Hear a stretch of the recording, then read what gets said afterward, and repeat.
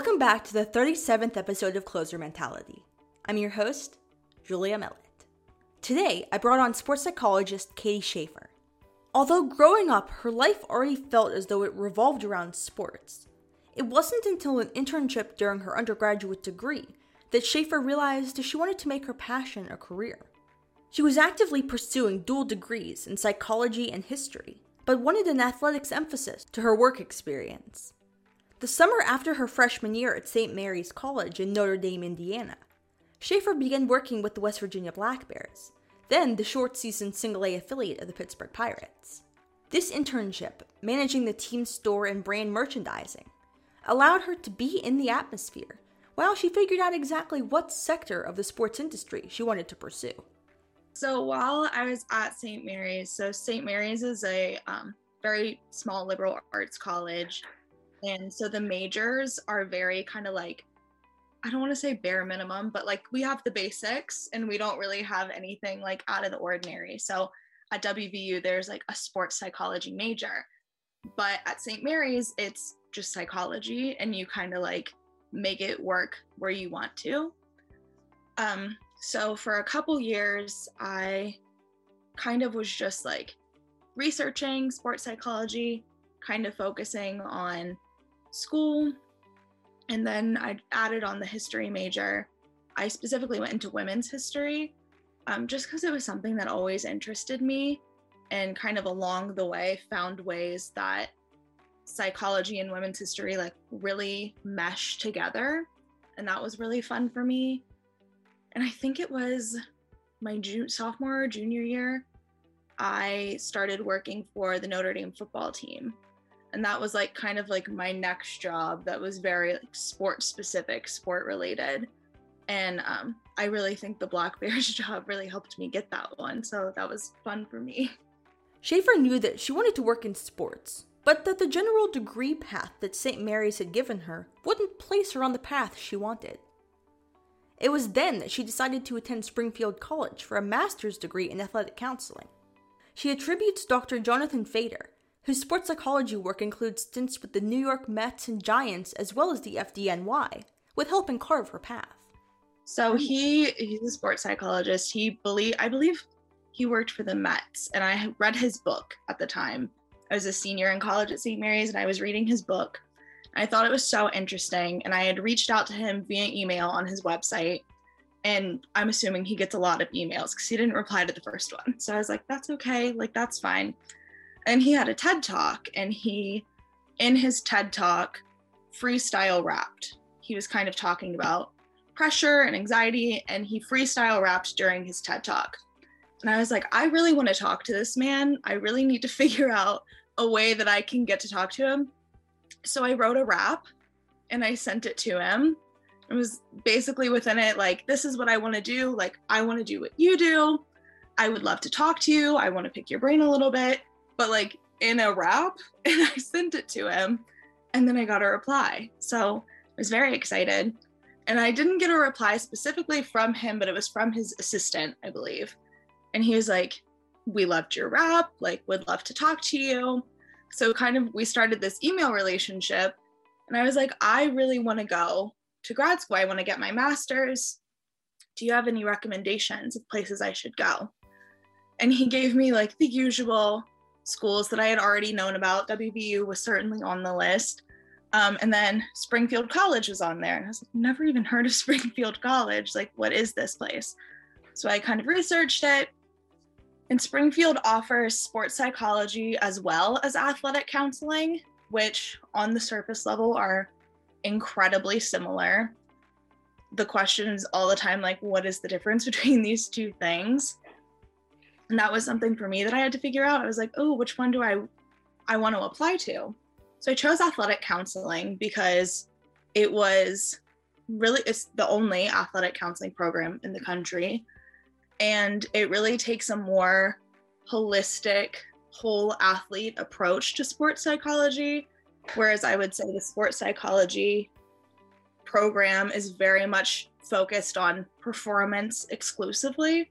Whereas athletic counseling is, I absolutely care about your performance. I want you to perform the best that you can, but also acknowledging that there's so many other parts of the athlete that goes into that performance. For me, I'm very passionate about mental health, and I just felt as though there was a really big emphasis on that in the athletic counseling program. And not that there wasn't in sports psychology, but just the idea of, in the athletic counseling program, I took a lot of counseling classes. So I was in classes with clinical mental health counselors, rehab counselors. So having that counseling background was really appealing to me, because I think you do so much of that in sports psychology, whereas traditional sports psychology programs don't give you as much counseling work as this program did. Shaffer gave Springfield College a try, and it changed her entire viewpoint. While in the 2-year program, she was immediately put to work with the school's 24 varsity teams. She was crafting group seminars and workshops with the football, wrestling, men's golf, men's gymnastics, and softball teams. Shaffer says that on a 50-person roster, she works with approximately 6 of those athletes. The rest are assigned to a variety of her peers. Working with almost exclusively men's sports forced her out of her comfort zone, though. It was a very different experience for me. I went from St. Mary's, which was a women's college, so being around women all the time, to at Springfield working mainly with men's teams, where I was kind of, for a moment, out of my element. I was like, I don't know how I'm going to relate to these guys. Like, I don't know how they're going to approach me, how they're going to perceive me, especially in like the more traditionally like tougher sports like wrestling and football. But I found it to be so rewarding and really pushed me out of my element in those spaces, because I haven't been around those kinds of environments. So figuring out, okay, how do I approach this? How do I make me seem like a comfortable person to come to in this environment? Because that's really most of what athletic counseling is trying to make the athletes feel really comfortable around you, feel like they can come to you with things, they can trust you, building those bonds. So it was definitely a learning curve, figuring out where do I fit in these spaces. And as opposed to, I didn't get to really work with a lot of women's teams until kind of the end of my second year. I got in more with, I worked with the softball program, I worked with some female track athletes. And once I was working with those female track athletes, I was like, wait a second, I need to like shift gears again. Like I was so used to being in these female environments. And for like this year and a half, I've just solely been like in wrestling rooms, on football fields. So figuring out where do those shifts come and how do you portray yourself to people? I would say for the men's teams, I found the best way to relate to them is to just be there. For me, I don't know if you've ever been in a wrestling room. They're very hot. They're very sweaty. They don't smell great. But I really went out of my way to be like, all right, I'm going to be here. I'm going to be at practice. I'm going to be with them. And I found a lot of times that was just the most effective method, just being around, just being there and showing them like, hey, I really care about what you're doing. Whenever there's a free moment, asking them, obviously I'm not a wrestling expert, being like, hey, I noticed you were working on this. Can you kind of explain that to me? I would say for the guys, it's just really showing them like, I care about what you're doing and I really want to learn more about it. And kind of something that we went by that I learned at Springfield is like the athlete is the expert on themselves. So let them be the expert and really teach you about themselves. And I found that was the most effective method for me with the guys. Whereas with the women, I would say my approach was much more myself, if that makes sense. Not that I wasn't being myself with the guys, but I found it much more easier to relate to the women. I could just kind of like be my authentic self. I grew up around sports. I kind of know how women's sports works. So I would say it was just much more of me feeling less like I had to like present a certain thing and just being more comfortable in like, this is who I am, and letting them relate to me on that level. Shaffer said that towing the line between coach and counselor became blurred when she first entered the athletes' personal bubbles. a more traditional sports psychology program, like you were seen as a coach. So like you're kind of in there, you're talking about things, at least in my experience, what I've seen. Whereas with athletic counseling, in my head, I wasn't a coach, I was their counselor.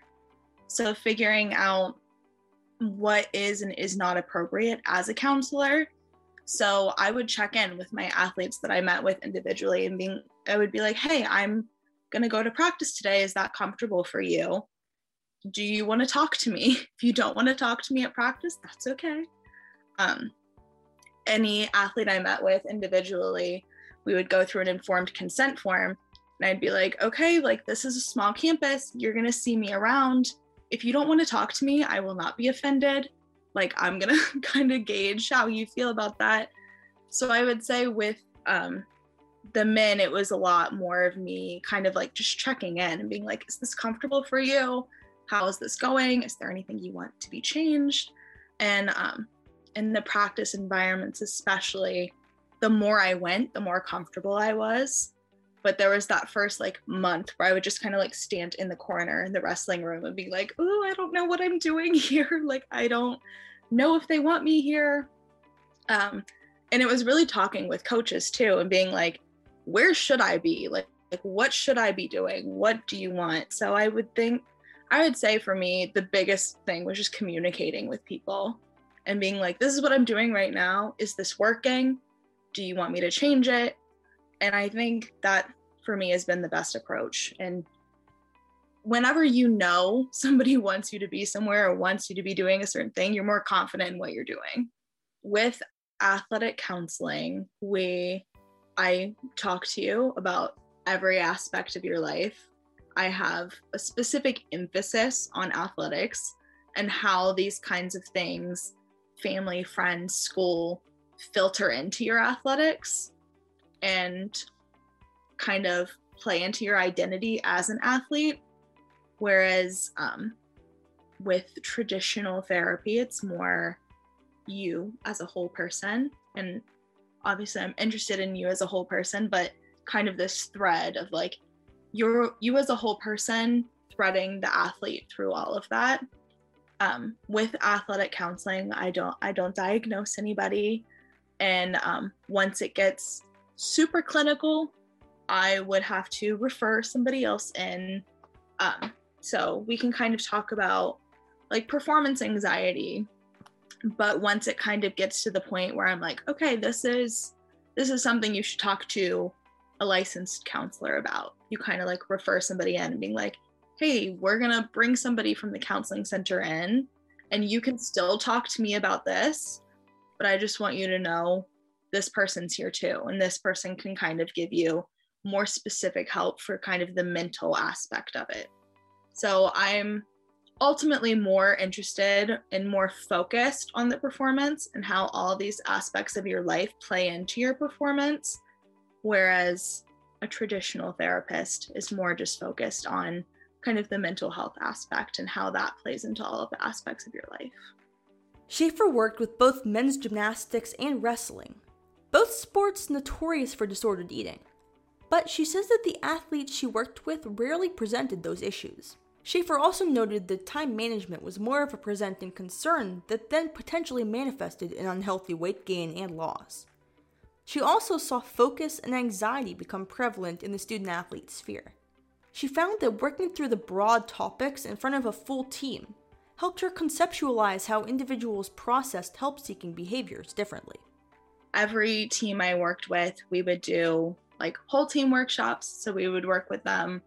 If we would kind of take assessments from the coaches, from the athletes, being like, what are the big mental skills that you want to work on? And I would say that's where the majority of like my mental skills work came in, was on those big group things. So we're working on focus, we're working on handling pressure. Whereas I would meet with several athletes once a week, once every couple weeks. And that was where more of the one-on-one individualized work came in. And I did that with every sport that I worked with, both Springfield teams and non-Springfield teams. And once COVID came around, all on Zoom, which was definitely something interesting to navigate. But I would say the Springfield program gave me an insane amount of applied clinical work. For CMPC, you need like 400 hours of applied work, and it is uncommon to leave the Springfield program not having all 400 hours. So say we're doing a meditation workshop. Some people just don't like to meditate, and that's okay. But kind of giving people these options and kind of being like, all right, these are the skills that are at your disposal. And then once you get on that individualized level, being like, hey, did that work for you? No? Okay, here's something else we can try. And kind of giving them these options. So I would say I really liked to utilize the group environment to kind of just like introduce them to ideas. And then at the end, giving like the plug, being like, hey, if that interested you, if that worked for you, if that didn't work for you, talk to your athletic counselor. They can give you more ideas. They can help you fine tune this skill. So that's kind of the way that I really liked to approach it, because it's really, really hard to be specific to an athlete in a group setting. So kind of being general, introducing the ideas, and then kind of lasering in on it when you're with a person one-on-one. The hands-on work she did with athletes allowed her to watch emotional and mental breakthroughs in real time. She says the moments like an athlete returning the next session with glowing reviews of his or her mental skill implementation are what light her up. Without being specific, there was an athlete I worked with my entire time at Springfield. And I remember we had a session, and I personally was like, I don't know if like what we're talking about is working, if what we're doing is beneficial. And I feel like every person kind of has those moments where it's like, oh, like, am I even helping this person? Like, you just want to help so badly. And if they're not giving you a lot, it's kind of hard to know. So we had a session, and they had emailed me after their competition. They were like, I just want you to know that like what we talked about really helped. They really tried to apply it, and they did really well, like the best they had done all season. And I was just like, you couldn't tell me anything that day. I was like, this is the best day of my life. Like, I really feel like I helped this person. And I always think the hardest part of counseling, like having these counseling type relationships, is once you move on, you like don't get to know how it goes. You're kind of just like, it's the ultimate cliffhanger.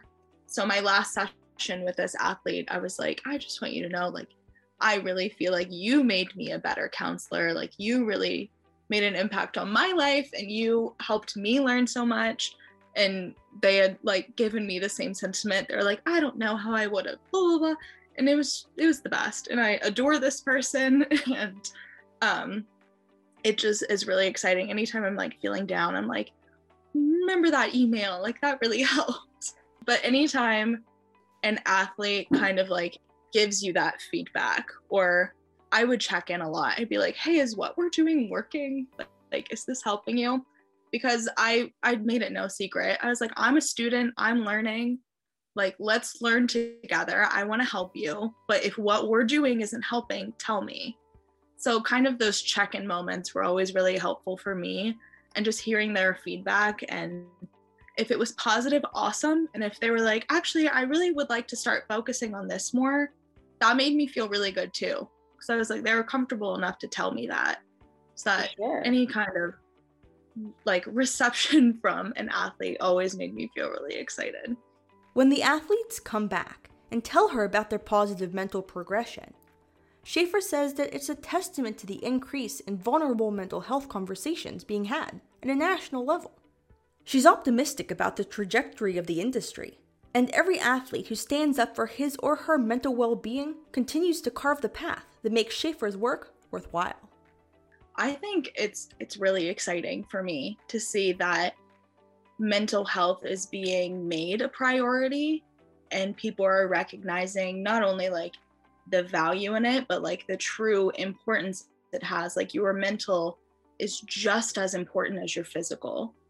And I think like one of the most perfect examples was Simone Biles during the Olympics. Like, if your mental is not there, your physical might not be there either. Like, they go hand in hand, and they're so important and so crucial. And I think it's so exciting that nearly every professional sports team has this in some capacity. Many like major colleges, universities have this. And what I would hope to see is it starts to trickle down even further. So high schoolers are kind of getting this priority on their mental health, because I think the earlier you start teaching people about this, the earlier you can kind of make little kids in rec leagues aware, like, hey, this is important. And just like you can work out your muscles, you can work out your physical skills, like these mental skills, if you learn them early on, you keep practicing them, you keep building on them, it's just going to make you so much better. And it's going to put you in a lot healthier space.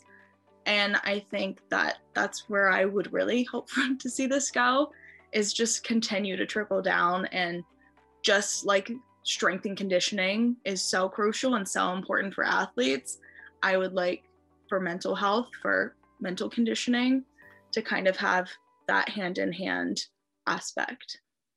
One of the most difficult parts of Shaffer's consultations with student athletes is redirecting their life course post-sport. Obviously, this conversation happens to every student athlete at some point in their career, but Shaffer finds that unweaving their identity as an athlete takes more persistence than she anticipated.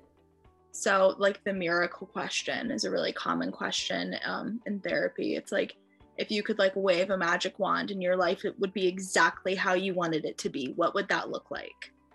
And then once you have that image of like, this is what I want my life to look like, it's like, okay, how do we get you there? Like, what can we work on that's going to help you get to that point? Or a lot of the times I would talk to athletes about like, okay, other than a gymnast, other than a football player, like, who are you? What are you? Like, talk to me about you. Like, describe yourself. And I feel like that's such a hard question to answer. How many times have you been somewhere and they're like, oh, tell me about yourself? And you immediately just go like, this is my job. This is where I went to school. This is all these kinds of things. And I'm like, okay, that's a start. But like, let's break it down further. Like, what do you like to do? What interests you? So kind of making them aware that like, you're not just a football player. You're not just a soccer player. So having them identify those different parts of themselves and identify, where do you want to be? Like, what does your dream life look like? And how can we help you get there? Athletic identity is interwoven with the very fibers of athletic participation. And Shaffer is well-versed in working through those associations for athletes exiting their sports. It depends on the person, truly. There are a lot of people that they were the star athlete on their team, but they're not pursuing a professional career. So now they're like, one, they have these giant chunks of time where they normally would have been at practice with their team, working out, all these different kinds of things. So helping athletes figure out like, okay, you're gonna have like a lack of a routine now. Like, how do you want to fill your time?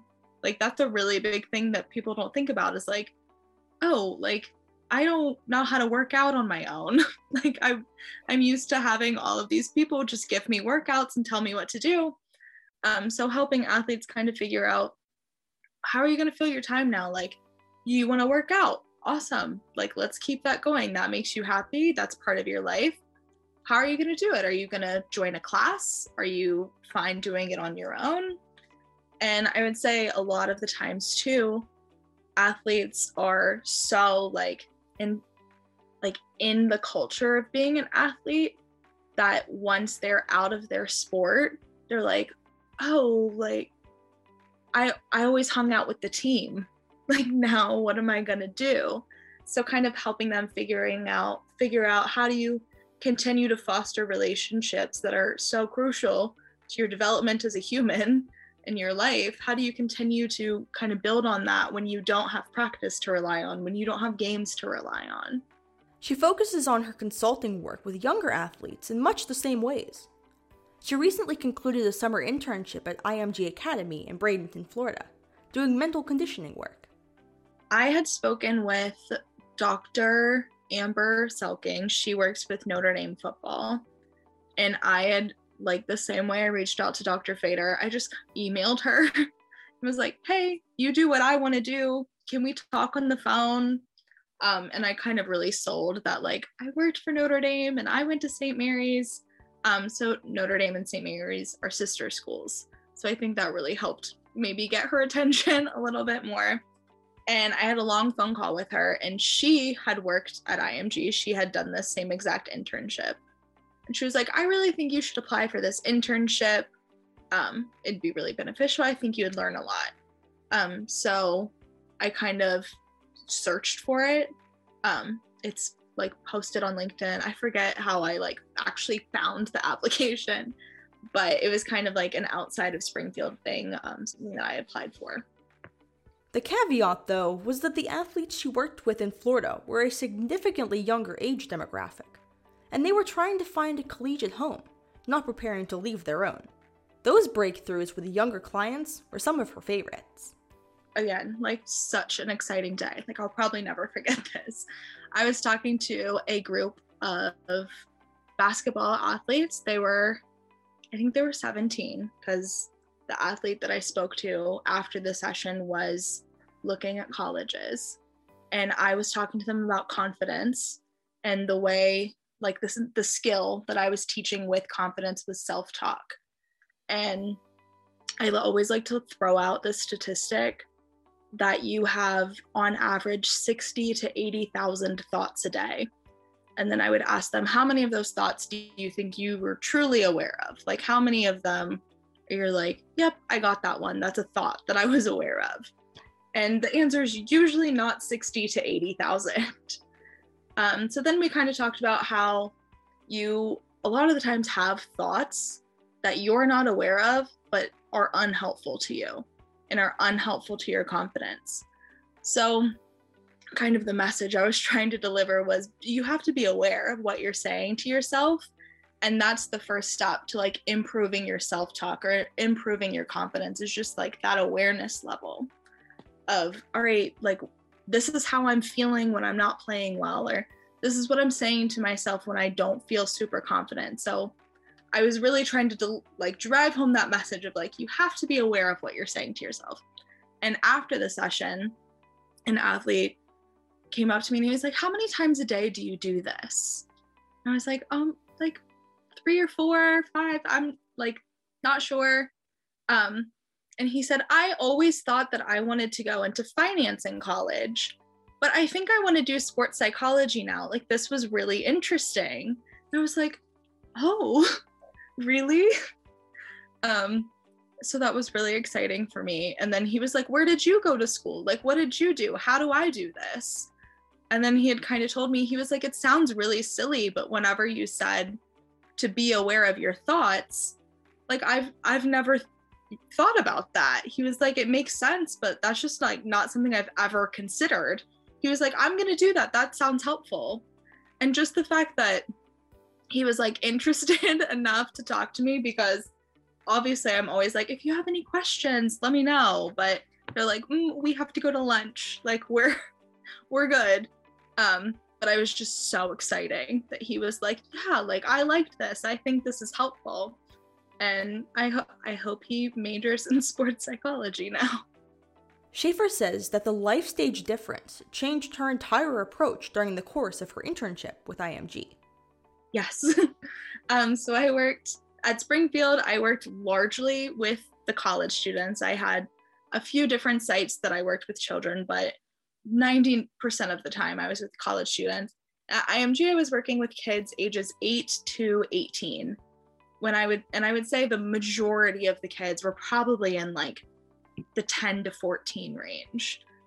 So it was really, really different for me. And I would say the number one thing that like posed itself as a challenge for me specifically was just like classroom management, and kind of being like, okay, how do I make this engaging? How do I make this interesting for them? Because it's way easier to get a 20-year-old to listen to you than it is to get a 10-year-old to listen to you. And it's kind of humbling too, Because if they think what you're saying is boring, like they're gonna let you know that what you're saying is boring. So you kind of had to figure out ways like, how do I make this entertaining? How do I make it fun? And how do I teach them something? But like fun being the number one thing, because if it's not fun, they don't care. When working with nearly a decade younger population, Shaffer chunked her lesson plans to make comprehension simpler. So we'll say we were talking about focus this week. And for 1 hour a day for the whole week, you would work with this group on focus and all the different aspects of focus. And they would hopefully leave with a lot of skills that they could start trying out. And then your other sessions would be like what we called core sessions. So every camper, because I worked with the camps specifically, every camper would get one core session per week. And that was also on like a 3-week rotation. So we did handling pressure, we did motivation and goal setting, and I forget the third one now, but so we would work specifically on one topic with them and kind of do like a one and done, an overview, introduction, like, hey, this is what this is. Here's one skill, like one tangible skill that you can take home and start practicing. And but kind of just like give them the idea, like this is just scratching the surface. Like there's so many different things you can do with it.